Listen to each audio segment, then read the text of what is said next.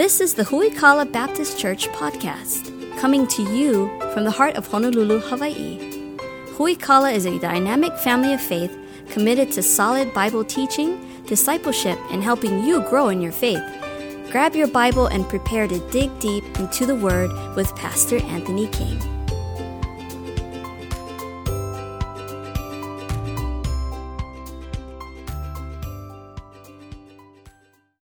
Acts chapter 20, we find the Apostle Paul has gathered a group of pastors together to give them some instructions. And the instructions he gives them are really critical, and where we kind of find out what the Lord's heartbeat is for pastors and how that they would lead the church well. And then we find all throughout the rest of Paul's writings and even some of Peter's writings how pastors should facilitate the ministry that God's given them and the qualifications of the pastor and things like that. We'll cover those tonight as well. Acts chapter 20, we're going to start in verse number 17. And from Miletus he sent to Ephesus and called the elders of the church. That word elder, we'll find in just a moment, can be used synonymously with the term pastor. So anytime you see elder, pastor, bishop, all three of those words can be used interchangeably. So he called together the elders of the church, and when they were come to him, he said unto them, Ye know from the first day that I came into Asia, after what manner I have been with you at all seasons, serving the Lord with all humility of mind and with many tears and temptations which befell me at the lying in wait of Jews. And how I kept back nothing that was profitable unto you, but have showed you and taught you publicly and from house to house, testifying both to the Jews and also to the Greeks repentance toward God and faith towards our Lord Jesus Christ. And now behold, I go bound into the Spirit into Jerusalem, not knowing the things that shall befall me, save that the Holy Ghost witnesseth in every city, saying in me, saying that bonds and afflictions abide me. But none of these things move me, neither I count my life dear unto myself, so that I might finish my course with joy and receive and the ministry which I have received of the Lord to testify the gospel of God. And now behold, I go. I know that ye all among whom I have gone preaching the kingdom of God shall see my face no more. Wherefore I take record this day that I am pure from the blood of all men, for I have not shunned to declare unto you the whole counsel of God.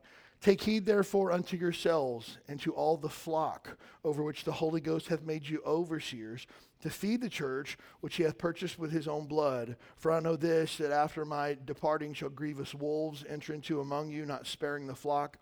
Also of your own selves shall men arise, speaking perverse things, to draw away disciples after them.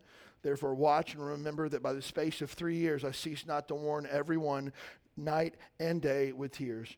And now, brethren, I commend you to God with the word of his grace, which is able to build you up and to give you an inheritance among all that are with him and are sanctified. And I've coveted no man's silver, gold, or apparel. Yea, ye yourselves know that these hands have ministered unto my necessities and to them that were with me.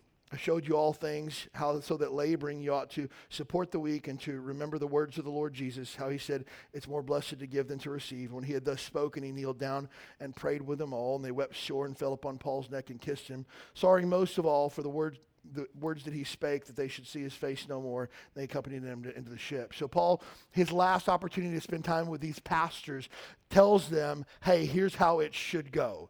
Here's what being a pastor looks like. First of all, you need to protect the flock and feed the flock. Secondly, you need to protect it from false teachers that are going to come through.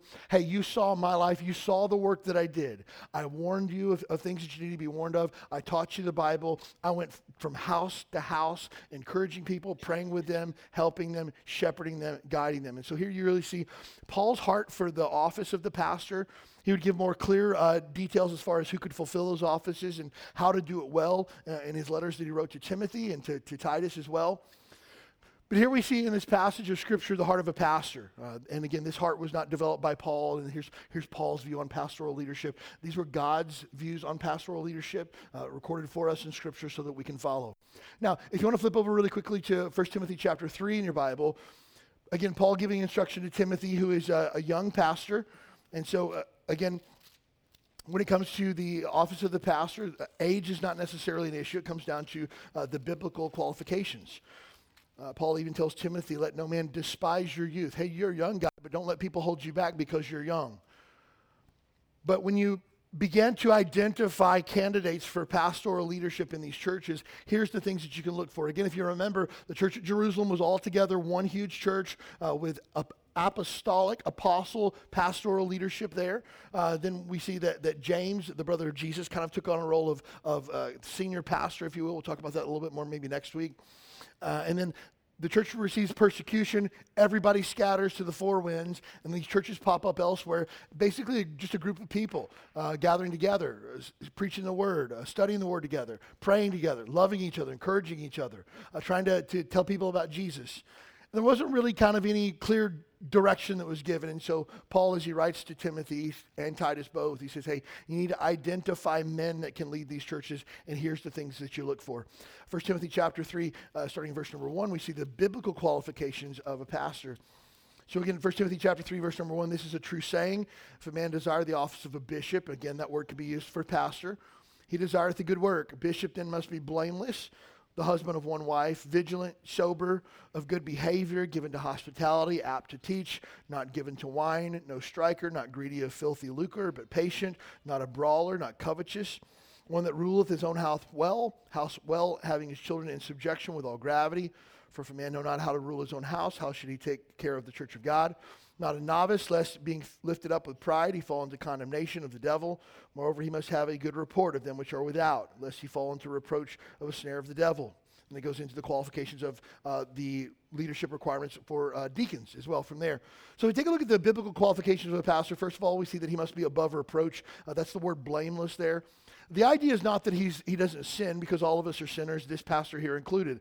The idea is that if an accusation is made against the character of a pastor, he can be held blameless. In other words, there's no mark on his character that's going to hold water. If people make an accusation against his character, that it basically has no merit to it.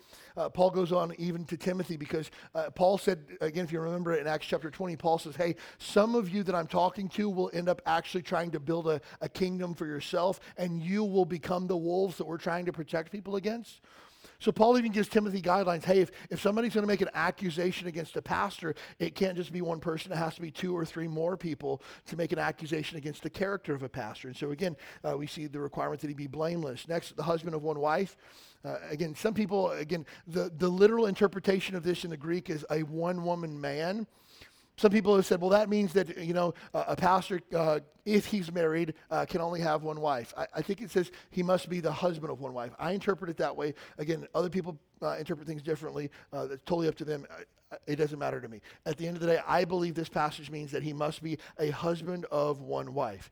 Now, again, some people look at that and they say, well, if a guy's been divorced and he's been remarried and he's been with this woman, then he's technically the husband of one wife. I don't think that's the spirit of this text here, because then, again, how many times could one be divorced? Could I get a different wife every other week and have, 25 different wives in a year as long as I only have one at a time? I don't think that's the spirit of the text. And so, again, if marriage is a picture of Christ and the church, which it is what Paul tells us, then that union has to stay together for a lifetime, because that's how Jesus is committed to his church.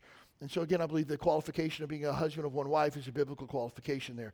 Now again, in the fact that a spouse passes away, or I know many good men whose wives pass away to illness or sickness or things like that, that have gone on to continue to pastor and been remarried. Things like that I think are appropriate in the particular situation. But as far as divorce and remarriage, that would be a disqualifying factor according to Scripture from the Bible. Next. The pastor must be self-controlled. That's that word vigilant that we find there in that passage. So again, a person who has no self-control. Temperance is actually a fruit of the Holy Spirit. And if a pastor is not showing temperance or self-control, that means he's not Spirit-filled. And we can't have a pastor who is leading a congregation that is not Spirit-filled. Next, must be sober-minded. Again, that means serious, and the ability to think things through on a serious level. Proper and appropriate, so where we get the word of good behavior. This is not a person who's making inappropriate statements or inappropriate conduct, or has been in improper situations and handled things poorly. These would be disqualifying factors for pastoral leadership. Now, I will start this and say, as we go through this list, the things in this list, some of these are things that once you are no longer qualified, you're never qualified again. Somebody loses his temper, you can say, this guy's always an angry guy, and so he doesn't fit the qualification of being self-controlled. Maybe he needs to take some time away from the pulpit and focus on his walk with God, and can come back in a more Spirit-filled, kind manner. Someone has an affair on their wife, you don't get to come back to the pulpit from that, because, first of all, you don't meet the qualification of being blameless. you're inappropriate with church funds and run off with $10,000 that belongs to the church, you're no longer worthy of respect and honor, even amongst people who aren't even Christians. And so that's why it grieves me so many times to see these churches, again, where the pastors are under no leadership of themselves, have no accountability to anyone else, even their own church body, who leave their wife, find a new wife, and then start a church, and they'll call it like second chance churches. Like, my story is a story of grace. I blew up my first marriage, and then I found my true soulmate, and God's given us second chances. If you're here today and you want a second chance, this is the place for you. No, you don't get the opportunity to do that. You leave your wife for another woman, you're done. You'll never pastor again. Now, can God use a person like that? All day long, just not in pastoral ministry. That's all. Again, it doesn't mean to say that God's done with you, God can never use you, things like that. It's not saying that you're not qualified for service to Jesus. You're not qualified for the office of a pastor. And so again, as we get down through this and you see pastors who have blown their lives up with alcohol or drugs and things like that, hey, again, you've disqualified yourself from the office of the pastor. Now again, other ways that you can serve in the church, for sure. Other roles you can fulfill, definitely. But as far as pastoral leadership, you have forfeited the right by not being biblically qualified. That's why sometimes people say, well, we're all sinners. Who are you to judge? I'm nobody to judge. I promise you that. But the scripture is everybody to judge, right? I don't have any ability to say that somebody's qualified or unqualified. That's not my call to make. The scripture makes that call. And you have a pastor who had been in an inappropriate sexual relationship with someone, or there'd even been sexual assault to his character. The Bible disqualifies that person from ever serving in the pastoral leadership role ever again. And churches that turn a blind eye to that, I think, will be held responsible before God for having an unqualified person leading the church and standing in the pulpit proclaiming the word of God. So again, as we look through this list, it's important to understand some of these are things that maybe we can grow in, and some of these are things that you'll never recover from this, and you'll never be able to fulfill this role again. Next we see given to hospitality. I love the word hospitality in the Bible. The Greek word that's used there is the Greek word philoxenon, and where the idea of that is to make a stranger your brother. It's where we get the word xeno in our language. Like if somebody's a xenophobe, they don't like people from other countries or people that are different from them or people that they don't know. And so the idea of philoxenos is the idea that I'm taking a person who is a stranger and I'm making them a brother. That's what hospitality looks like. I'm inviting people into my home. I'm sharing meals with people. I'm spending time with people that I don't know, but I make them immediately feel part of the family. One of the things I love about Hui Kala is it's an easy church family to break into. All you got to do is just show up, and you're automatically roped in. And so I want to encourage us to keep that spirit of hospitality in our church, and that's one of the requirements of a pastor as well. Next, apt to teach. Again, the idea is not that this person is the best flame-throwing preacher that can preach the word like nobody else. It's not somebody who is entertaining. Can they teach people the word of God? If you cannot teach the word of God, you're not qualified to pastor. Simple as that. Now again, does this person have to be dynamic, engaging? Does this person have to plumb the depths of prophecy and eschatology? Does this person have to be able to have the entire Bible memorized? No. They need to be able to break down the word of God so that people can understand it.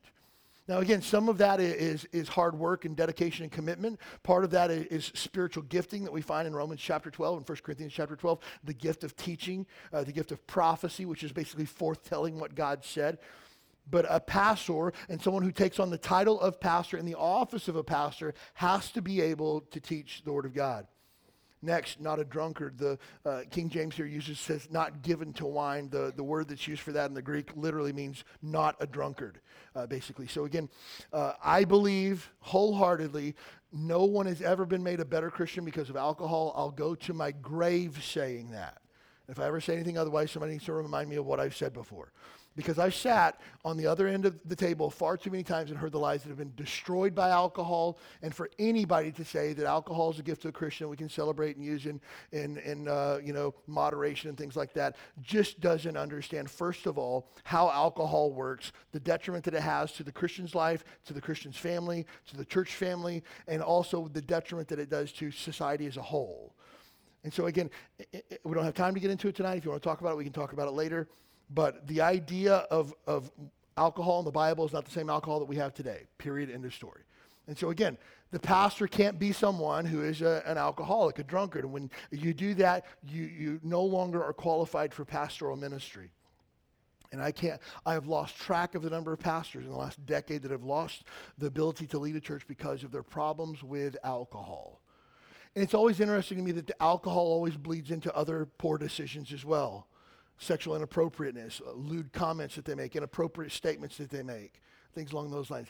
Look, it never helps. Just stay away from it. And if you ascribe to the office of a pastor, this is something that you shouldn't even look at. Next, the phrase here is no striker. And again, if you look it up in the Greek word there, it literally means one who's not a bully. I like that because the idea of striking, you think of like someone who hits or something like that, or someone who's violent in some way. But the idea here of being a bully, I don't know if you've ever heard, unfortunately, from the pulpit, somebody ever used their pulpit as an opportunity to bully people. It's really ugly. It's ungodly. It's damaging. And I'll go so far as to say this, it's probably on some level of spiritual abuse. And I'm not talking about hard preaching or preaching against sin. I'm talking about belittling, demeaning, and just being unkind. For example, somebody might say, who is a bully, you know, we had outreach yesterday. For most of you probably didn't know that, or maybe you did. You just had better things to do than reach the lost. We had 25 people at outreach yesterday, and while we might stop for a second and praise God for that might be, 10%, 8% of our church family, that means 92% of the people in this room don't care about souls. And you're like, my kid had a football game. Like, I couldn't make it to outreach. I had a coworker in my home this past week and shared the gospel with them. I'm praying that they'll get saved. Like, you get no credit for that because you didn't show up to the one time a week that we have outreach. And some of you really need to rethink your priorities. You should be ashamed of yourself. That's bullying behavior. That's backing people into a corner where it's just like, hey, I'm not feeling that at all, And that's why, again, that type of behavior has no place in the pulpit. Now, it's important that we understand that there's a line here between preaching against sin and bullying. You're going to hear me say here, if you stayed Who We Call It for any length of time, you're going to hear me say this. Some of you need to repent of your sin. Some of you should be embarrassed by the way that you're living. Some of you are bringing reproach upon the name of Christ. That's not bullying. That's just preaching the Bible. And here's the thing. I need preaching like that. I need somebody to keep that in front of my face so I don't lose focus of what's important. But then at some point, people cross a line. There's people who use their pulpit as an opportunity to call people out publicly for things they'd never say to them privately. We got a man who serves here as an usher who got his hair cut yesterday morning instead of going to outreach, I'm not going to say who it was. And then people start looking around like, okay, what ushers do we have to have a fresh haircut tonight, And it's just like, wow, okay. No, instead of pulling somebody aside, they'll use the pulpit. And you think to yourself, does stuff like this really happen? You'd be ashamed to know that it happens. And again, the pastor should not be one who is a bully and uses the opportunity to shame or demean or intimidate people by any stretch of the imagination. We're supposed to be like Christ, drawing people to Christ. Not a lover of filthy money. Again, it's not a sin to have wealth if God's given you, if God's blessed you in that way. It's a sin to seek wealth and seek status and for a lot of it to become your primary focus in life. And so a lover of filthy lucre, that means filthy money. The Bible uses the word patient here, but that word means gentle and kind. It's another qualification of a pastor. People should not, I'm just going to say this and leave this here for a second. People should not fear their pastor. And my wife tells me that people are scared of me, and I don't understand that. Like, I really don't. And she's like, you're big, you're intimidating, you have this gruff look to you. She says I have a resting, angry face. And I know nobody here believes that. Nobody believes that, right?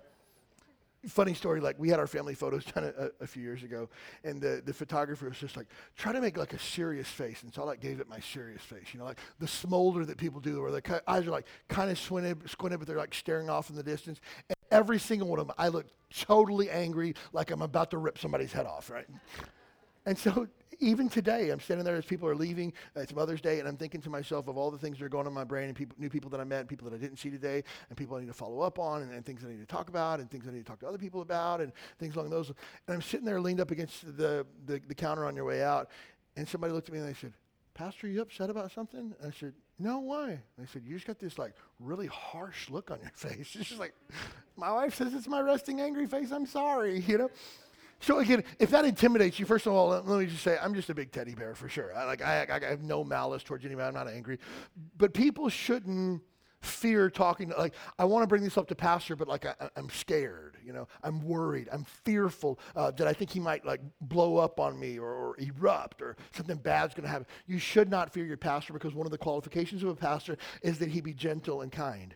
Next, not argumentative or quarrelsome. That's what that phrase, not a brawler. This is not somebody who's always looking to stir up trouble. This isn't someone who's looking for an argument or a fight that they can get into. Again, Jesus said in the Sermon on the Mount, blessed are the peacekeepers. I'm not trying to start fights. I'm trying to stop fights. I'm not trying to get into an argument. I'm trying to bring peace to a situation. Now, again, I'm going to bring peace by bringing something that's very divisive. Jesus says, I didn't come to bring peace. I came to bring a sword. And so the word itself is going to be divisive. If I sit down with an unsaved person and share the gospel with them, that's a harsh situation, maybe offensive to them in the fact that I'm asking them to change and agree with God. But at the end of the day, it can't be because I'm looking for a fight or looking for an argument. And that's not covetous or the desires of things that they don't have. And again, that would definitely factor into idolatry. Next, rules his house well.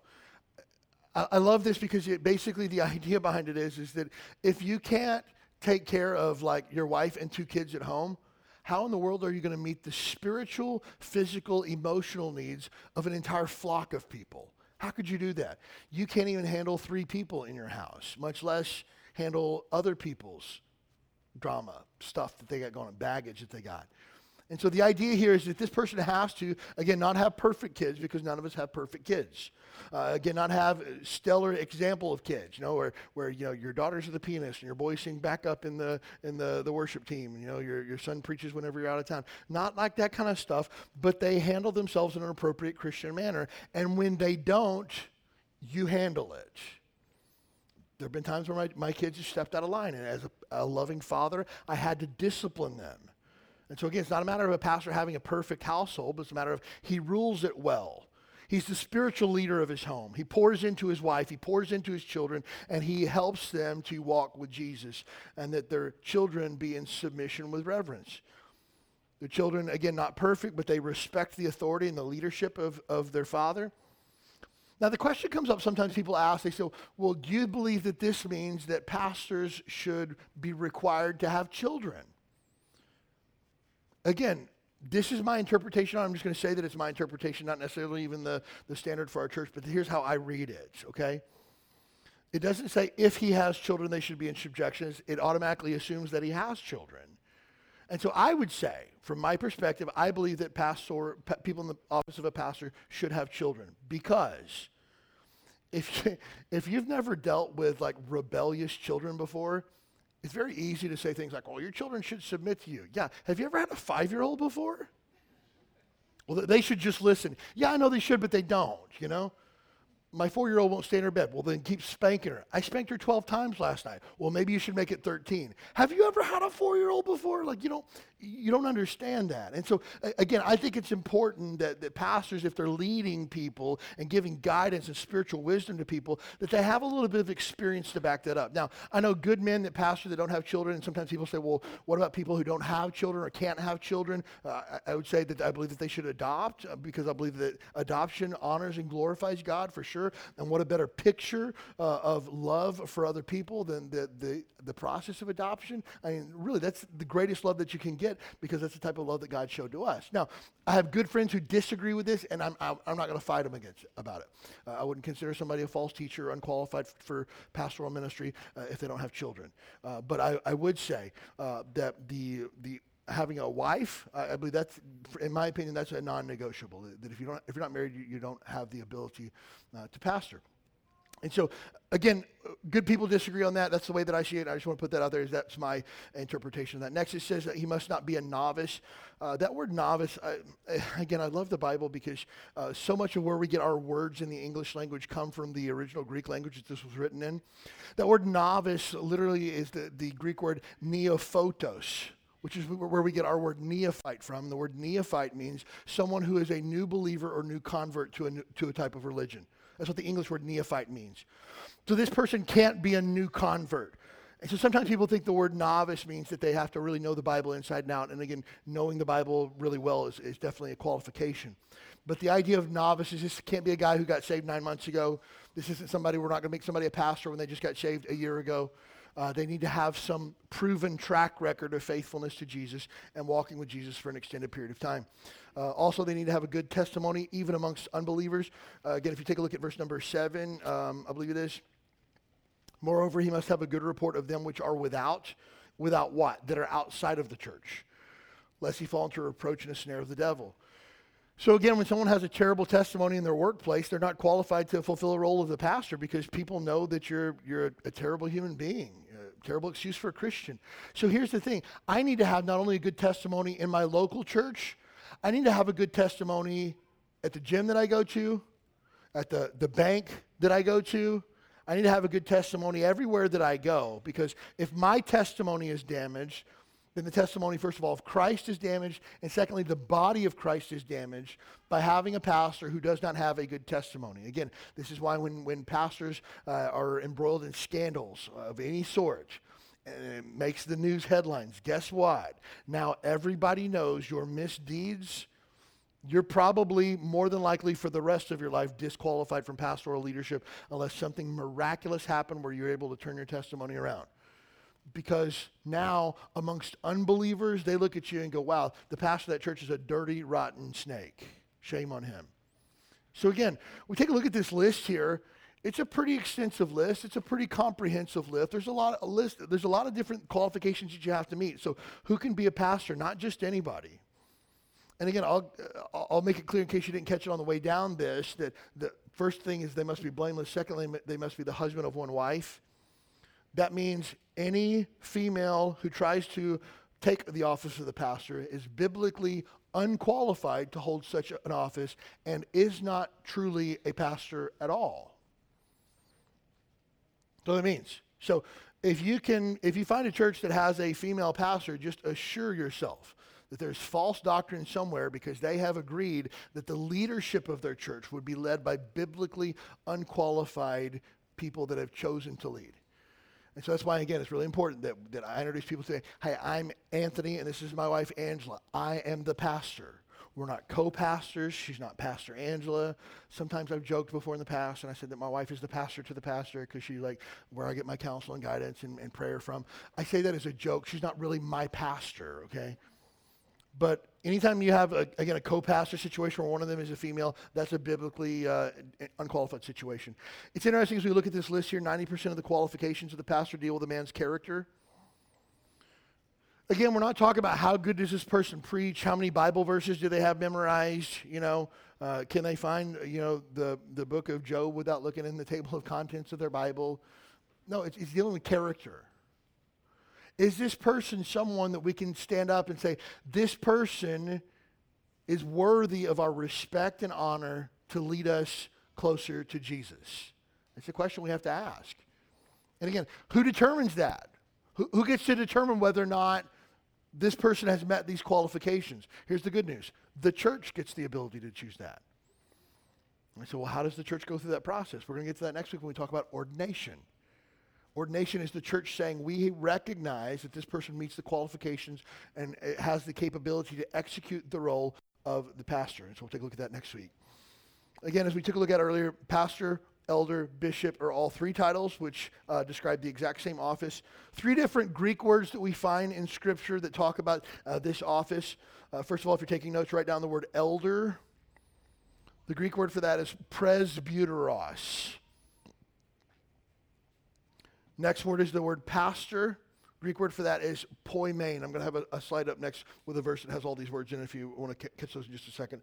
Third one, bishop, is the Greek word episkopos. Those are used interchangeably to talk about the same person in the same office. Again, two offices in the pastor, the office of a deacon. We took a look at that last week. The office of a pastor, we're taking a look at this week. So bishop, elder, pastor, all three mean the exact same role. Now, it defines different roles and different execution of the office in different ways, but it talks about the same office. So it's not like this guy here, he's a bishop, this guy over here is an elder, and that guy over there, he's a pastor. They're used interchangeably. And sometimes people say, well, such and so church down the road, they have elders. What does that mean? I don't know. They would have to answer that question. And it's interesting, even as we look through the Bible, the word pastor is used only twice in the entire New Testament. Typically, the word elder or bishop is used more often. And so sometimes people say, well, why do we use the word pastor instead of bishop or elder? A couple of things that I would say off the top of my head. This is why I wouldn't use those terms. First of all, elder has been basically sideswiped and hijacked by false teaching of the LDS Church, the Mormon Church, Church of Jesus Christ of Latter-day Saints.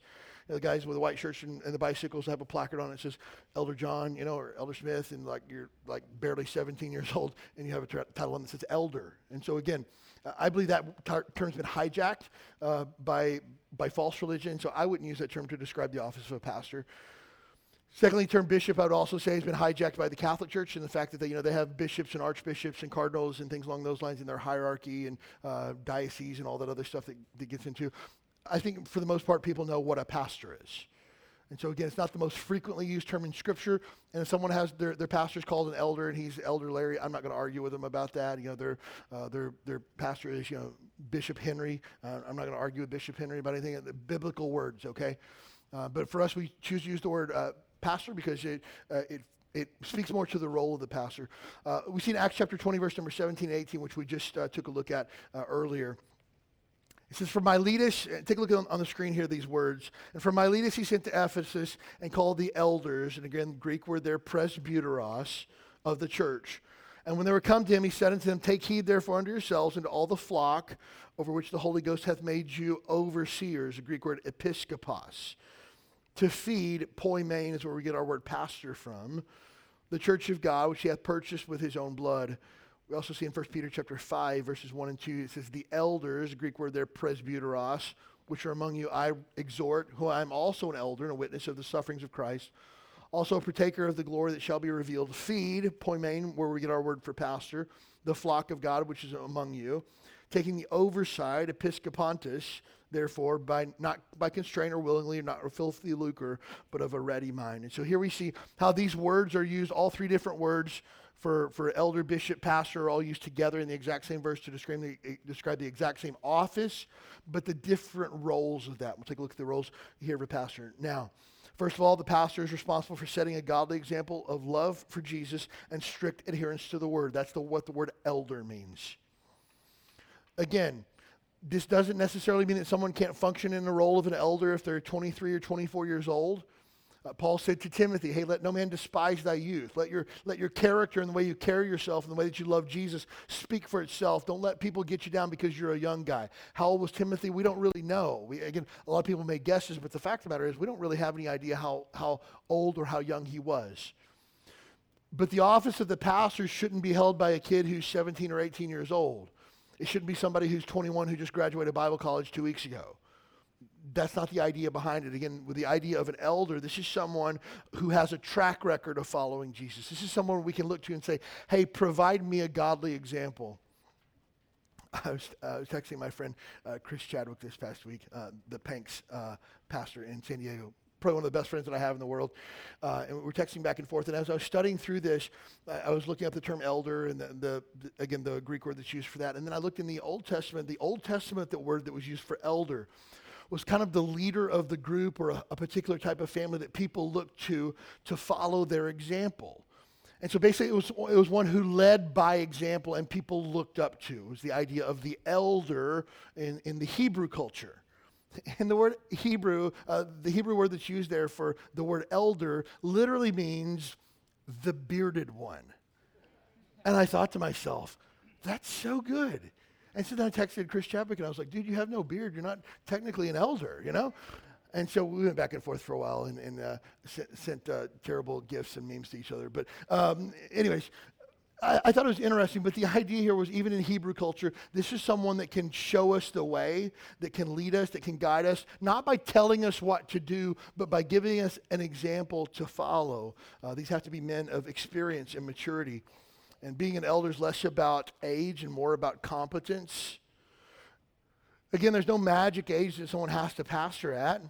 But again, when you have a 20-year-old kid who dropped out of junior college and you call him a pastor, I don't think you understand the weight of this office and what that means. This is not an elder. Now, could we have a guy who's 24, 25, 26 that absolutely is 110% sold out for Jesus and living it and bringing other people along on the journey and make him a pastor? For sure. Absolutely. So it's not necessarily that there's a magical age, but at the same time, I know people in their 50s that have been saved for 30 years that have zero spiritual fruit. And they would have trouble leading somebody to Jesus with a roadmap. And so, again, it's not a matter of there's a particular age that an elder has to be. It just has to be someone who is well seasoned and competent. Some mainline denominations like your Episcopal churches and Presbyterian churches and things like that will break down the title of the office into two separate offices. They'll have an office called the ruling elders and then the teaching elders. And so basically these guys over here handle all the administrative stuff. These guys over here handle like the teaching and the ministry portion of the church that people see out front. Again, we don't find any place in Scripture for that. And it's definitely not a biblical idea at all. But the idea of the elder is that this is someone who can lead us by example and show us the way. Now, again, some churches, even Bible preaching churches, will use the term elder to describe the office of a pastor. I've got no issue with that from a biblical standpoint. It's just when people use that term, I say, why do you use that? And sometimes they'll say, well, we're an elder-led church. What does that mean? Explain this to me, and let me, again, compare this to Scripture. Next title that we see in the Bible is the term overseer or bishop. Pastors are responsible for providing leadership, supervision, and oversight for the church. Let me just say at the end of the day, if there is a failure at Huikala Baptist Church, the one person responsible for that is me, 100%. That's what it means to lead. Not the fact that, I get to be the boss and make decisions and stuff like that. Basically, at the end of the day, I'm the guy that will stand before God for this church. I take that very, very seriously. Anything good that happens in this church and any reason that we have to celebrate in this church is 100% the grace of God and has nothing whatsoever to do with me. And so you say, so you get all the blame but none of the credit. I don't deserve any of the credit. And if anything goes wrong, I deserve all of the blame. So yeah, absolutely. And so again, that's where people get hung up too sometimes. They want the office of the pastor because they want the credit. They want the glory. They want to be the guy in the spotlight. They want to be the guy bossing people around or telling people what to do or having people underneath them. You don't understand pastoral leadership then. Because in a healthy church, there's none of that taking place at all. It's all about we're submitted to Christ and we're dedicated to fulfilling the mission that God's given His church, and we want to do it with grace and love and Christ-likeness. But at the end of the day, somebody's got to oversee it. Again, I don't do this solo. Again, I have our deacons that I lean on a lot. Trey has been such a blessing to me in his time here. I lean on his counsel a lot. Things like, hey, our small groups are getting too big. What do we do? Hey, we're going to make new small groups. Hey, where are we going to put them? What's it going to look like? How are we going to set up? How are we going to tear down? Things along those lines. At the end of the day, somebody has to make those decisions, and it's a responsibility at the end of the day for the pastor to oversee everything. Now, does that mean that I have to know who's setting up the canopies over in the parking lot next door on Wednesday nights at 6:30? I don't know, and I don't care. I just want it to get done. But please understand, if it's 6:30 and there's a line of people standing on the sidewalk because nobody unlocked the gate and nobody set anything up, you know who's responsible for that? I am. So again, when we take a look at it, someone has to oversee. Somebody has to say, hey, here's the target, this is what we're shooting for, and this is how we're going to hit it. And that falls back onto the shoulders of the pastor. When it comes to things like finances and things like that, how we steward God's resources, at the end of the day, I'm responsible for that. Again, I don't make decisions unilaterally. I discuss it with our deacons. Our deacons are well aware of our financial situation in our church and the things that we're looking at doing and things like that. But at the end of the day, if our church can't pay its bills, you know whose fault that is? It's mine 100%. I got to figure out how we're going to make it. And so, again, when it comes to the requirement of being an overseer, making sure that the church continues to function in a healthy way. Again, at the same time, if two people aren't getting along, there's a couple of guys that are at odds with one another. It's my responsibility to oversee that situation and make sure that it gets handled. And so, again, when we think of leadership, sometimes our mind immediately goes to issues of administrative oversight. It's so much deeper than that. I'm going to oversee the spiritual well-being of our church. Hey, I need to know what's being taught in Super Church. What are those kids learning over there? I need to know our teens. What are our teens learning on Wednesday night? How big is our group? How many people do we have that continue to go? Do we have any teens in our church that don't come on Wednesday night to our teen group? How can we get them roped in? And so it's not always administrative stuff and spreadsheets and things like that. But at the end of the day, it comes down to I'm responsible for making sure that ministry takes place here in a way that honors and glorifies God. Next, the pastors are responsible for shepherding, giving guidance, protecting, providing spiritual nourishment for the church. This is the term pastor, Greek word poimen. This is shepherding, guidance, protection, nourishment. This takes place sometimes from the pulpit. This sometimes takes place over a cup of coffee at Starbucks. This sometimes takes place over text messages. Sometimes this takes place with sitting on the front porch at somebody's house, talking with them. Sometimes this takes place at 10 o'clock at night in the lobby here. Somebody who's about blown their life up, and I'm trying to help them keep it all together. That's the pastoring process. Let me just tell you this. Of all the things that I get to do outside of being a husband and a father, the greatest joy of my life is being a pastor. To be able to help people to fix their life from the Bible. To be able to give guidance and shepherding. Hey, here's where you went wrong, and here's how you can make it right. Here's how you fix it. Here's how we get things back on track. Here's how we progress forward. Here's how we move the ball up the field together. Here's the way we collectively are going to reach our community and reach our island for Christ. Here's how we're going to get it done. I love helping people with their problems from the Bible. The pastors, again, the term pastor here is the term shepherd. Pastors are the under-shepherds under Jesus Christ. Jesus Christ is the good shepherd. So sometimes you'll hear, not a biblical term, but just kind of an explanation of the role. Sometimes you'll hear pastors referred to as under-shepherds. It's my responsibility to take care of the flock of God, to make sure that keep our eyes on the chief shepherd, Jesus Christ, and for me as an under-shepherd, helping him to make sure that his flock stays healthy, that they're well fed, that they're protected from false teachers, false doctrine, that they're protected from strife and disunity in the church, that we keep our focus on the mission, which is the Great Commission of reaching people for Christ and teaching people the Bible and teaching them how to be committed followers of Christ. That's the process of pastoring. Pastors are charged with feeding God's flock.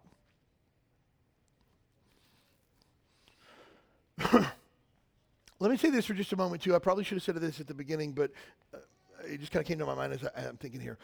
As you look through the office of the pastor in the Bible, which at the end of the day is really the only thing that matters, pastors always deal with people. Always. 100% of the time. So it's strange to me when I go to a church website and they say, oh, here's Cletus. He's the pastor of facilities. The facilities don't need to be shepherded. They don't. They don't need to be fed. They don't need to be led. The facilities don't need to be protected from false teaching. You don't have to be a husband of one wife to make sure that the lights get shut off and the breaker doesn't trip when you plug in the coffee pot. Like, that's not a pastoral role. Oh, he's the pastor of media and arts. The media and arts do not need pastors. They're visuals on a screen. We can take anybody. Hey, the work of visual arts could be done by an unsaved person. It doesn't have to be someone who's qualified by 1 Timothy chapter 3. And so again, we need to take a look at that. And again, you look at other churches like, oh, here's our pastor of children's ministry. It's some lady. It's just like, you don't understand what that word means, at all. And so again, when we think of the term pastor, it's always someone who has face-to-face interaction with people. Always. Again, can you imagine a shepherd? And you say, hey man, where are you a shepherd at? Oh, I'm a shepherd on the third hill over the way. Oh, that's awesome. How many sheep you got? I don't got no sheep, but I got a lot of trees, man. Come again? Yeah, I'm more of the shepherd of trees over there. Yeah, man, that's not a thing. You got any sheep? No, I haven't seen sheep in a really long time because sheep's not really my thing. So I'm more of the tree guy. Yeah, that's not a thing. And so, again, when we talk about pastors, these are people who invest and pour their lives into people. That's what it's about. They're responsible for the feeding. And unfortunately, many churches that don't preach the Bible these days are neglecting the feeding of God's people. There's a guy who came this morning, was a brother of one of our church members visiting from Ohio. And he came, and he's like, hey, are you associated with such and such association? And I said, no, we're not associated with anybody. We're just kind of just a Bible preaching church, autonomous. And he's like, are you part of such and so network? And I go, no, I have no idea what you're talking about. I don't know those people. We're not connected with them in any way. I said, why do you ask? And he goes, because like everything that you preached this morning sounds exactly like our church back home. And I go, I think we have the same source material. And he sits there for a minute, and he was just like, yeah. Dude, hey, anybody preaches the book of Romans, they're going to walk away with the exact same conclusion, right? It's the Bible. And so, but here's what he was shocked by.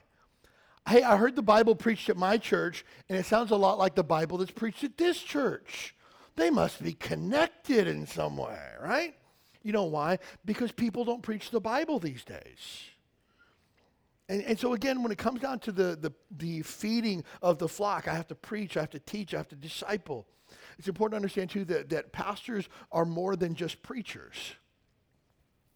This is really popular in the South, like where I grew up. People would call their pastor preacher. Hey, preacher, we're putting some fish in the deep fryer tomorrow night. You want to come over to the house, preacher? And they refer to the pastor. And it's a term of endearment. It really is. But look, of all the things that I do in a given week, preaching is like one of the smallest things that I do in a given week. And so the office of a pastor is more than just having somebody preach on a Sunday. Like sometimes people want to get into pastoring and they call me and they say, hey, I'm looking at planting a church. What do you think about it? And the first question I ask is why? What makes you feel like you could plant a church from scratch that God could use? No lie. Probably 8 out of 10 guys that I talk to will tell me, I'm a really good preacher. Okay. Let me tell you, of all the things that I do in a given week, probably 3% or less is standing back here and telling you what the Bible says. 3% or less. That means 90% of my week is consumed with other things that don't deal with preaching the word. So you can have somebody that'll preach your socks off. It doesn't make them a good pastor. And again, I have found that people will put up with mediocre preaching because they're loved and cared for well, rather than going to a show where somebody lights it up on stage and gets everybody on their feet clapping and encouraged, but they have no connection with anybody and they're spiritually languishing and dying. Because again, at the end of the day, it's not about having a dynamic, entertaining preacher. It's about being well cared for spiritually. And so pastors are more than just preachers, but all preachers are not pastors, but all pastors must be preachers. Again, one of the biblical qualifications, apt to teach. They have to know their Bible. They have to be willing to stand up and open the Bible and preach. So not all people who stand up and preach the word are pastors. I praise God that both of our deacons can preach the word well. They handle the word well. They're engaging. They're encouraging. They're helpful from the Bible. But they're not pastors. They're deacons. I'm thankful we have laymen in our church that have no office, no role, no title, that handle the word well and can preach the word well. It's engaging. It's encouraging. It's helpful. They're able to teach. That doesn't make them a pastor. But if someone assumes the role of the pastor, they have to be willing to handle the Bible well and have the opportunity to be able to preach the word. We learn the Bible through we learn Bible doctrine through preaching, discipleship, and also singing the word. Now again, people, I've gotten accusations made at me before that I'm so controlling with everything in the ministry here. Okay, fine. But here's the thing. I'm not controlling for the sake of being controlling. There has never, in 8.5 years, almost 9 years, we're like 8 3/4 years old at this point, never been a song sang from this pulpit, from this platform, that I have not personally approved, ever. And you say, well, that's really controlling. No, it's not, because I'm responsible for every single thing that you hear. If you hear a song that's biblically undoctrinal and inappropriate, you know who's responsible for that? I am. And we don't just learn Bible doctrine from opening the Bible. We learn Bible doctrine by the songs that we sing. That's why I love what John brought out this evening. In Christ alone my hope is found. He is my light, my strength, my song. This cornerstone, this solid ground, firm through the fiercest drought and storm. You know what that's doing? That's teaching me that Jesus is trustworthy. This is not Christian karaoke. This is not just singing some words that come up on the screen. This is teaching you and I to trust in the Word of God and the person of Jesus Christ with our whole heart. And so we sing the Word together when we corporately worship together. And so we're not going to sing some goofy song that you found on Christian radio last week that you think really has a neat bump to it. That's not what we do here. And at the end of the day, I'll stand before God for the songs that are sang from this pulpit. And so, again, I'm really, I guess you could say, picky on the types of songs that we sing. For those that serve in our music ministry, you know that if you send me 10 songs that you like, I'll probably approve maybe 3 of them. And usually after I've gone through them with a fine-tooth comb. And there's songs that we've sang before that as it's being sung, I think to myself, I don't like this song at all. And we'll never sing this again, and we don't. And so again, we need to make sure that what we sing is doctrinally accurate. And here's the worst part about it, is there are so many songs that I sang as a kid that were fun and upbeat and peppy that I go back and look at the lyrics and first of all realize, what are they even talking about here, you know? Second of all, this is totally biblically inaccurate altogether. And so again, it's important that we understand that the office of the pastor is more than just stand up and preaching. I'm teaching you the doctrine not only through the preaching of the Word of God, but by personal discipleship. And again, discipleship isn't just sitting down with a book and filling in blanks. It's teaching you how to be a committed follower of Christ. But also through the music that we sing together corporately as the church, we're learning Bible doctrine through that. Pastors are charged with leading God's flock. Again, we lead by example of godly character. Someone who tells you to do something but doesn't do it themselves is a terrible leader. It's hypocrisy. Nobody wants to follow hollow leadership. Nobody wants a boss as a pastor. They want someone that they can follow their example. And again, for anybody who would take the office of a pastor, you need to understand that your entire life just got put under a microscope. Every decision that you make for the rest of your life will be scrutinized. You will sometimes be wrongly castigated for the choices that you make as a pastor, but you're willing to do that because you believe that the benefits outweigh the negatives. Look, by becoming a pastor, I put not only myself, but my family in a fishbowl that everybody gets to come up and look and give their 2 cents of what they think about it. And here's the thing, I'm okay with that because I hope what you see in my life you'll want to follow yourself. You say, oh, you must think really highly of yourself. I don't.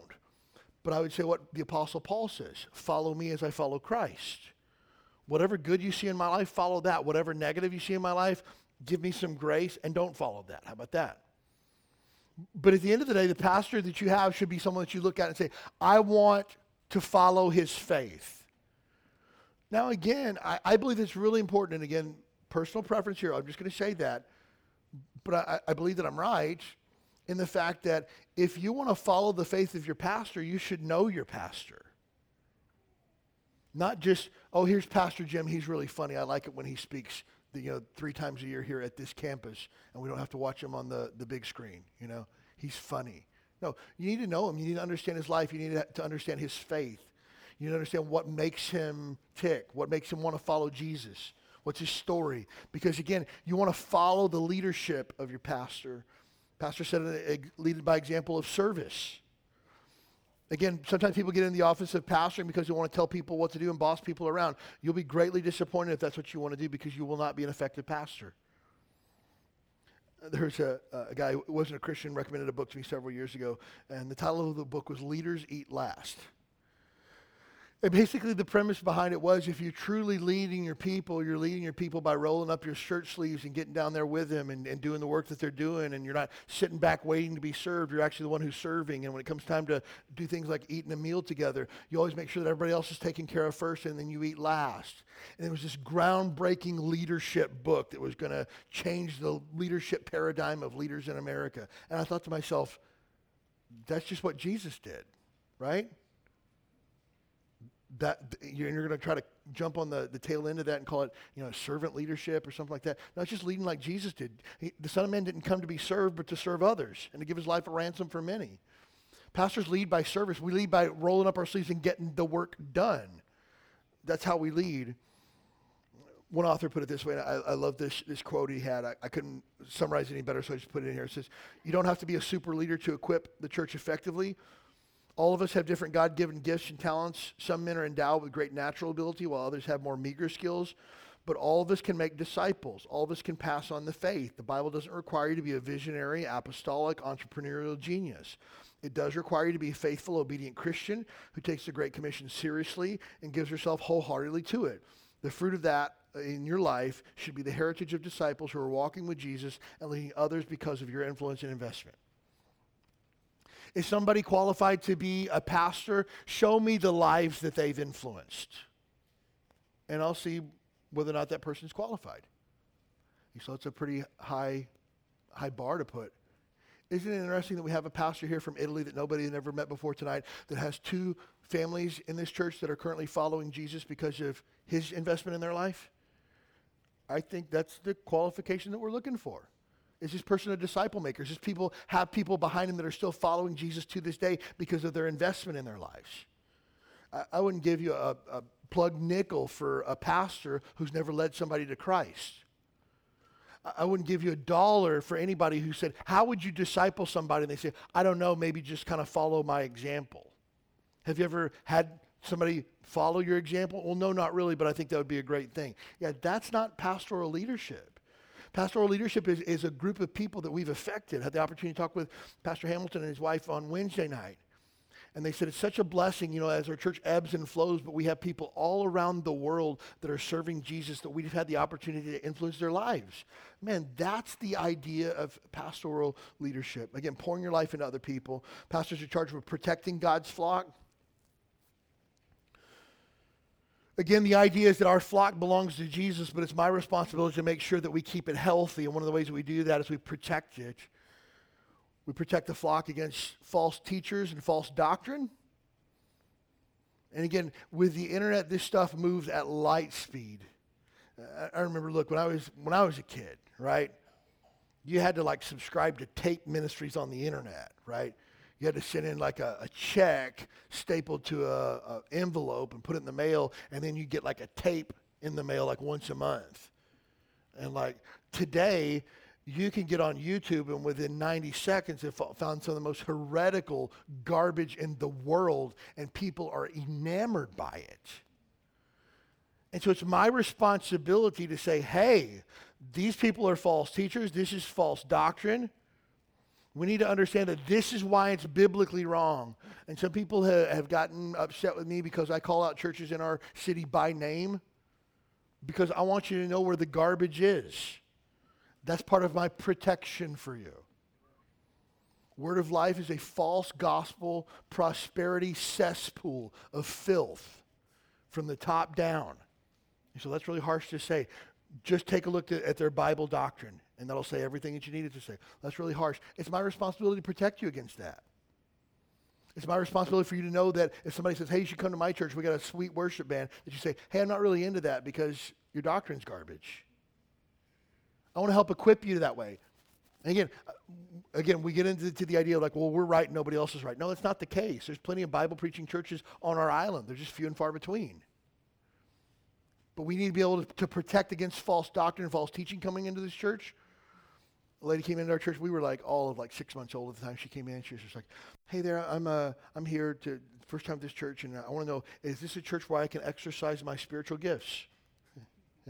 That's a loaded question, because I'm sure your spiritual gift isn't giving, right? I mean, I'm sure you didn't come in and say, hey, my spiritual gift is giving, and I just want to give. Can I exercise that here? And I said, what would be your spiritual gift? And she says, I have this sense of the Holy Spirit to be able to look at people and read them and tell the prophecy of their life. Yeah, we don't do that here. Oh, she was mad as a hornet at me. And she was like, well, I'll find somebody here that wants to hear what God wants for their life. No, you won't. Yes, I will. I don't need your permission. No, but I'm responsible for protecting this place. And the second you talk to anybody here, you're out the front door. Why? That's a really harsh thing to do. I'm responsible for protecting this church and making sure garbage like that doesn't get in. Because here's maybe a guy on the back row who's been saved for a week. And she says, hey, the Holy Spirit spoke to me about you this morning as I was making coffee. Would you like to hear what he said? Yeah. You go to church here. I mean, you must know. No, absolutely. So again, it's a responsibility for a pastor to protect the church from false doctrine, false teachers. Pastor's responsibility to protect church unity and a spirit of unity. Again, if there's drama, division in the church, it gets squashed immediately. No questions asked. We're all on the same page. We're all part of the same family. We got each other's back. And if you don't, you get on board or you get out. Period. End of story. And it's my responsibility to protect that and make sure that we all stay on the same page. And again, I'm not mean with people or unkind in any way. I just sit down and say, hey, maybe we're not the right church for you. If you feel like, you need to speak in tongues in the middle of a church service, this is not that kind of church, and you should find a church where you can do that in, because you'll never do it here as long as I'm the pastor. Now, that might sound harsh to some people, but that's a protection for our church. And again, my responsibility, somebody has to have that conversation. I don't need a hatchet man to go have that conversation for me. I'm a big boy. I'm a protector of a flock, and I'm going to have that conversation myself. Pastors protect against sin in the church. One of the shameful things that happens in churches today are pastors are complicit in covering up sin. Pastors know of sin in their own church, and they hide it, disguise it, bury it. And just know what the Bible says about this. Every single one of those people will, first of all, answer to God for it. Secondly, they're probably going to be found out, because the Bible says, he who covers his sin shall not prosper. Guaranteed. That's a Bible promise. And shameful things that happen even in Bible preaching churches where sexual assault takes place and people take this person and move them to another ministry or try to hide it or cover it up or make excuses for things like that happen. Hey, it's my responsibility to protect us against sin, and if there's unrepentant sin in this church, just guarantee it's going to get called out. Not mean, not ugly, not unkind, but because I love Jesus' church so much, and I've been given the responsibility of protecting this flock against unrepentant sin. Next, when an unhealthy church grows, we simply multiply the issues in a larger, more unhealthy body. No lie, we've seen, and I hope that you've seen this because we're part of something special. We've seen explosive growth in our church in the last 90 days. 90 days, really. Again, at the end of the day, it's not a matter of numbers, but the beginning of January, we were averaging somewhere in the ballpark of about 250 people, which is more than we had prior to COVID, which was awesome. End of February, we went like 300 one Sunday, and it's just like, holy cow, we had like 300 on like a Easter or Christmas Eve. Like, wow, that was crazy. And the next Sunday we had like 315. It's just like, wow, what a fluke. I think we had like 20 kids from Kauai that visited. It's just like, oh, once they leave, we'll be back to like normal. But if you look around on a Sunday morning, normal is now like 330. We had 480 on Easter Sunday, which about made my head explode. Today, and again, I'm not saying this is not a brag or a boast. This is 100% glory to God. We had 342 people in church on Sunday morning. Did you know that is the highest attendance in the history of our church ever, other than Easter Sunday of this year? And what did we do today? It was Mother's Day.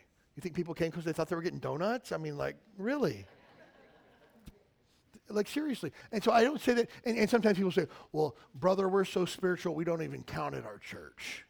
Okay, here's the thing. When Jesus lost one sheep from the 99, how did he know it was missing? If he didn't count, right? How would he know that he had one missing if he was just looking out and say, hey, brother, I think we're all good. I think we're all there. No, there had to be some measure where we numbered the people and held them accountable and were accountable to God for them. And so, again, we don't live and die by numbers. And we've never in the history of our church done anything where we say, hey, how can we get more people through the front door ever? Because look, if we want to do that, we give away bicycles every week, but then we become the bicycle church, right? And what you get them is what you keep them with.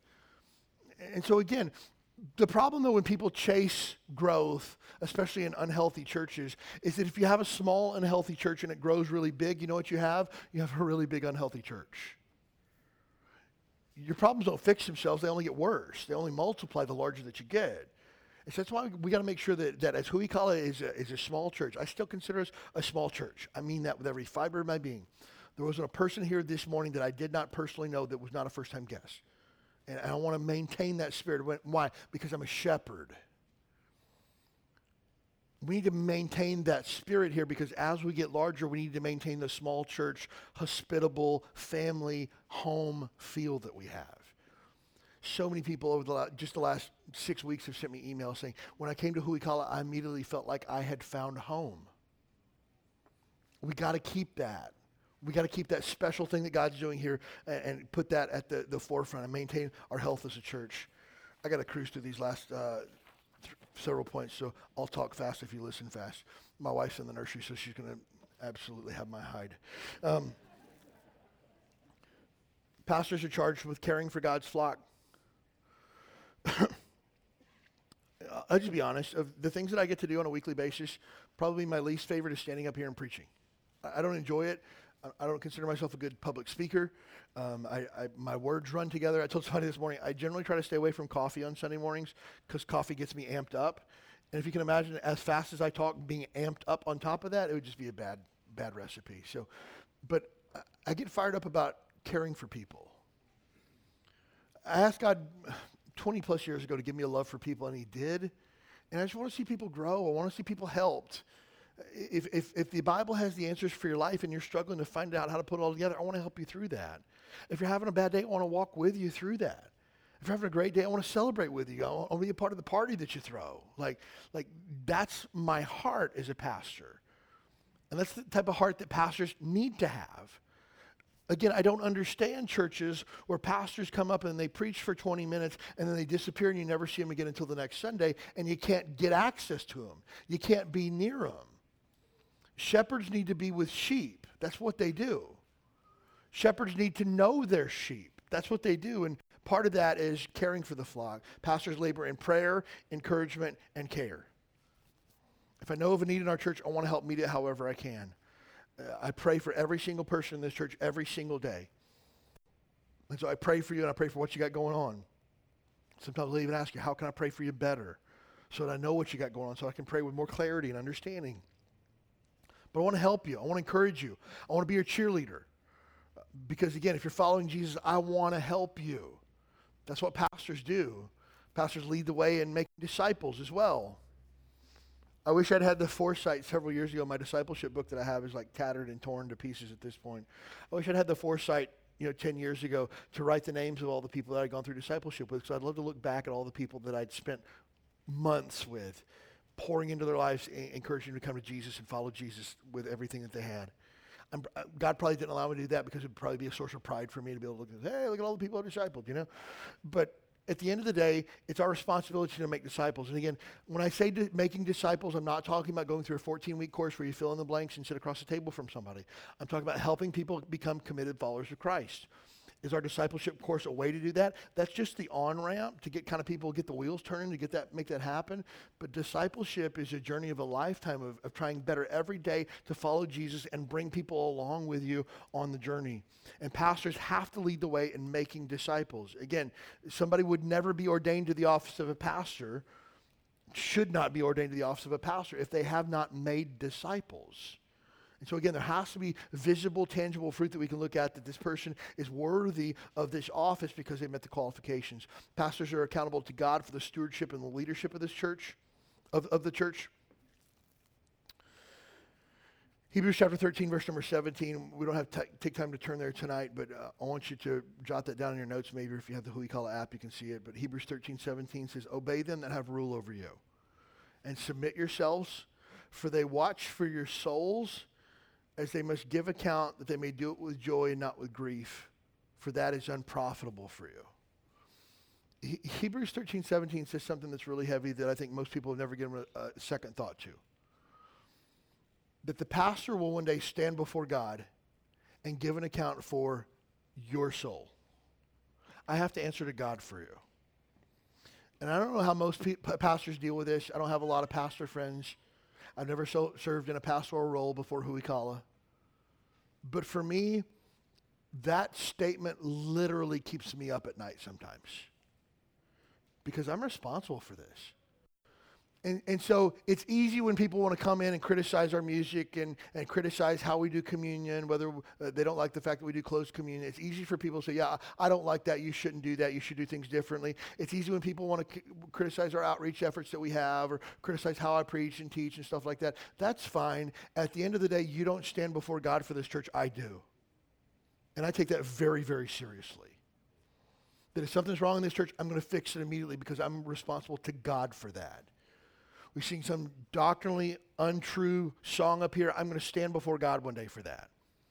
You decide you don't want to walk with Jesus anymore and you're going to blow your life up. I'm not just going to wave at you while you're blowing your life up. I'm going to try to do everything I can to keep you from blowing your life up because I'll stand before God for your soul one day.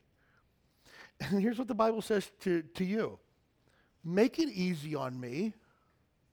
Make it easy that when I stand before God, I can do it with joy, not with grief. Walk with Jesus and be encouraging to your pastor so that one day when he stands before God, he can do it with joy. And so I take that very, very seriously. So again, people call me a micromanager. People say things like, oh, you're so involved in everything that goes on in the church. Not a single person serves in our children's ministry that has not been personally approved. We've never had an usher in our church that was not personally approved by me.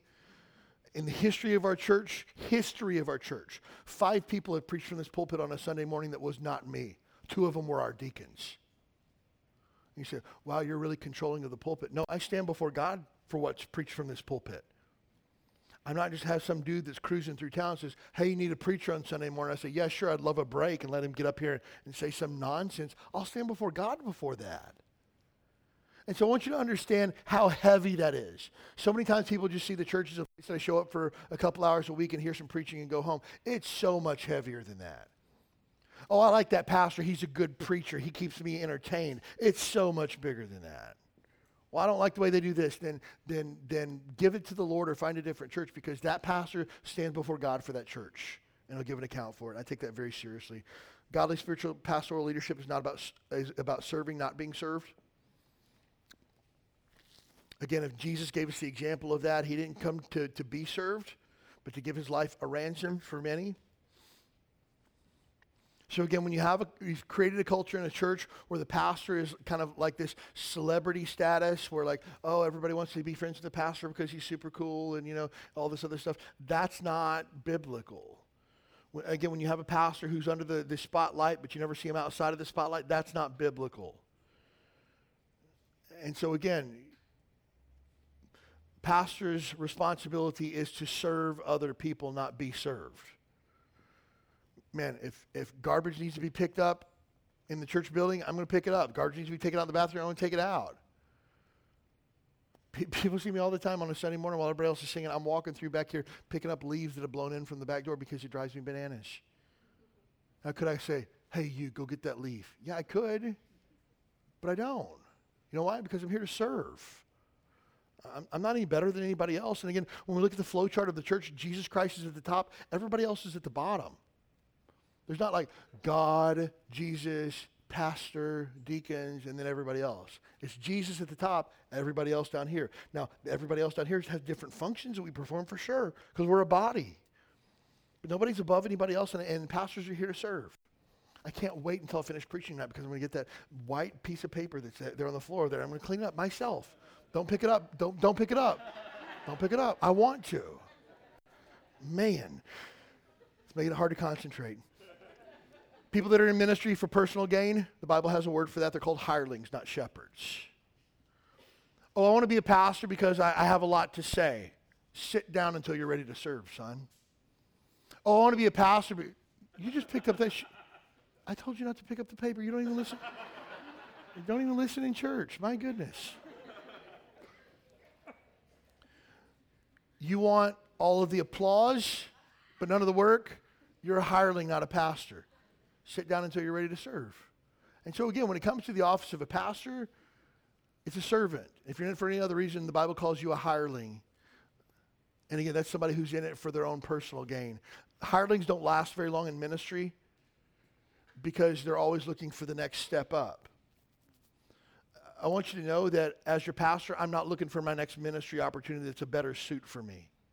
I asked God when we planted Hui College Church to let me have 25 years here as his pastor. I'll make 9 years this October. I still got some gas in the tank left. I'm not looking for another opportunity. I'm not looking for more pay. I'm not looking for a nicer living situation. I'm here to serve. And look, if I was trying to get rich or make money or make a career, I wouldn't be a pastor. And people who, that's their mentality, they shouldn't be pastors. Again, when I had the opportunity to interview Trey for coming on, I told him, you're not coming on in a pastoral role yet. My goal is that one day we would ordain you as a pastor after we see whether or not you fit the qualifications. But like, hey, look, I know you're a good dude. You come from a good church, but I don't know whether or not you're fit to be a pastor yet or not.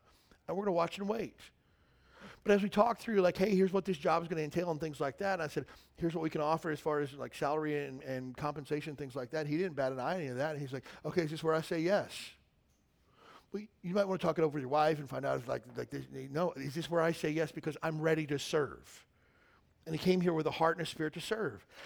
That's the idea of being a servant of Christ. And too many pastors get in it for the wrong reasons, and they're hirelings, not pastors. Office of the pastor is a position worthy of respect and honor. Paul says in 1 Timothy chapter 5, verse 17, let the elders that rule well be counted worthy of double honor, especially those who labor in the word and doctrine. For the scripture saith, thou shalt not muzzle the ox that treadeth out the corn, and the labor is worthy of his reward. Now, it doesn't mean that our pastors are celebrities. It doesn't mean that they're untouchable. It doesn't mean that they need, their own personal driver or someone to go and get their meals for them or to shine their shoes or things like that. That's not pastoral leadership. It means it's an office of respect. And I'll just shoot you straight. Again, this is a personal preference for me, and every pastor is different. It does not bother me when people call me by my first name. My mom named me Anthony. I think it's a terrible name, but I'll take it because it's all I got, okay? And so when people call me by my first name, I'm not offended by that, or you need to respect me, or you need to call me pastor because you're disrespecting me or anything like that. That's not it. And so even when it comes down to, now if you say like, I'm not willing to give this pastor respect and call him a pastor, that might be disrespectful, but at the end of the day, I'm not going to lose sleep over that. But you need to understand that the office of the pastor is an office that's worthy of respect. It's a person that has fulfilled God's requirements to fulfill the office. This person has been qualified by God himself and by the word of God, has been identified by the church as an appropriate, acceptable leader for our church, and we should take what he says with some weight. The guidance and counsel that your pastor gives you should carry a little bit more weight than your unsaved neighbor has to give you advice. Hey, I'm concerned about the place that you're moving, that there's no Bible preaching church there. Oh, well, I talked to my mom, and she said we could just watch their church online, and it would be the same thing. Yeah, I don't know that that's great advice. Well, my mom said it, and she's never wrong. Oh, okay, that's fine. I'm sure it'll work out fine. When it comes to honor and respect, it's like, hey, I want to make sure that I'm recognizing the shepherding role that you've been given in my life. One of the godliest men in our church sat down with me yesterday and said, hey, Pastor, I know I've been telling you about some things I want to do with my life and my career, my family and stuff like that, but I stopped myself the other day because I realized I never really asked you what you thought about that, and I feel really badly about that, and I need to get some counsel from you to make sure that you think I'm on the right track. And I appreciated that spirit because he never, when we talked before, he didn't come to me and say, hey, here's what I'm going to do. He actually genuinely had a spirit like, hey, here's what I'm thinking. What are your thoughts on that? But he came to you and he said, I want to make sure that you understand that I don't want to make a decision that you're not on board with. Now, again, as your pastor, I don't want to tell you what kind of car you need to drive, what color you should get, or anything like that. I have no desire to do any of those things. But guys and gals, if you're planning on dating somebody, I think your pastor should be in the loop on that. Not because I'm trying to run your life, because I have a little bit more wisdom than you do when it comes to things like that. I think when you're making major career decisions or making major family decisions, things like that, it's a good idea to just run it past your pastor. He's seen a lot. He has some wisdom behind him. According to the scriptural qualifications of just the office, he should have some guidance that you would find helpful. And so that's the idea of having respect and honor for the office of the pastor. Honor doesn't mean a culture of idolization or celebrity culture. Those types of things are sinful and idolatrous. And the higher that we place someone on a pedestal, the further that they have to fall. And what we begin to idolize will eventually demonize, and that has no place. Our only king is King Jesus. But again, if you've been in churches before that have an unhealthy culture of pastoral leadership, you might not understand that. I've been in churches before, no lie, where the pastor's preaching about how he's David and you're the children of Israel and he's responsible to be your king and to fight for you and fight with you, and that he is a picture of David. And I think to myself, have you ever studied the Bible? David is a picture of Jesus. Like, no, you don't get to be the king that everybody bows down to. That's Jesus' role. And so again, we don't want to create any type of culture where somebody's better than somebody else, or somebody, doesn't talk to the pastor because, he doesn't like to have people around him, or we don't have rules of who we call, like, don't look the pastor in the eye when you walk past him. Like, no, you laugh. There are churches like that. And it's embarrassing because you're not a pastor, you're a fake. And so we don't want to create any type of culture like that. But again, there is a thing about honor and respect. Honor is a recognition and appreciation for God-given authority in your life. Hey, look, the people I know in my life that love me and pray for me every single day and really looking out for me, I appreciate that. And I want to show some honor and respect to those people. I have a pastor myself, Pastor Paul Chappell, Lancaster Baptist Church, Lancaster, California. I'm not a member of the church there. I was for 10 years, but he continues to have the ability to shepherd and guide and protect and speak truth into my life, and I love him and appreciate him for that. I consider him a dear friend of mine. We text at least once a week. We talk on the phone once a month. We try to meet up at least once a year, face-to-face, to talk about life and ministry and things that God's doing and things like that. Hey, I'm thinking about doing this. I want to run past you and see what your thoughts are on it and get some guidance from you. Everybody needs a pastor. And I have a deep-seated admiration and respect for him. Is he a perfect man? No, not at all. And again, if you stick it under a pastor for long enough, you'll be able to pick out their faults really quickly. But again, there's a level of appreciation and honor and respect that's given to those who are willing to stick their neck out for our own spiritual well-being.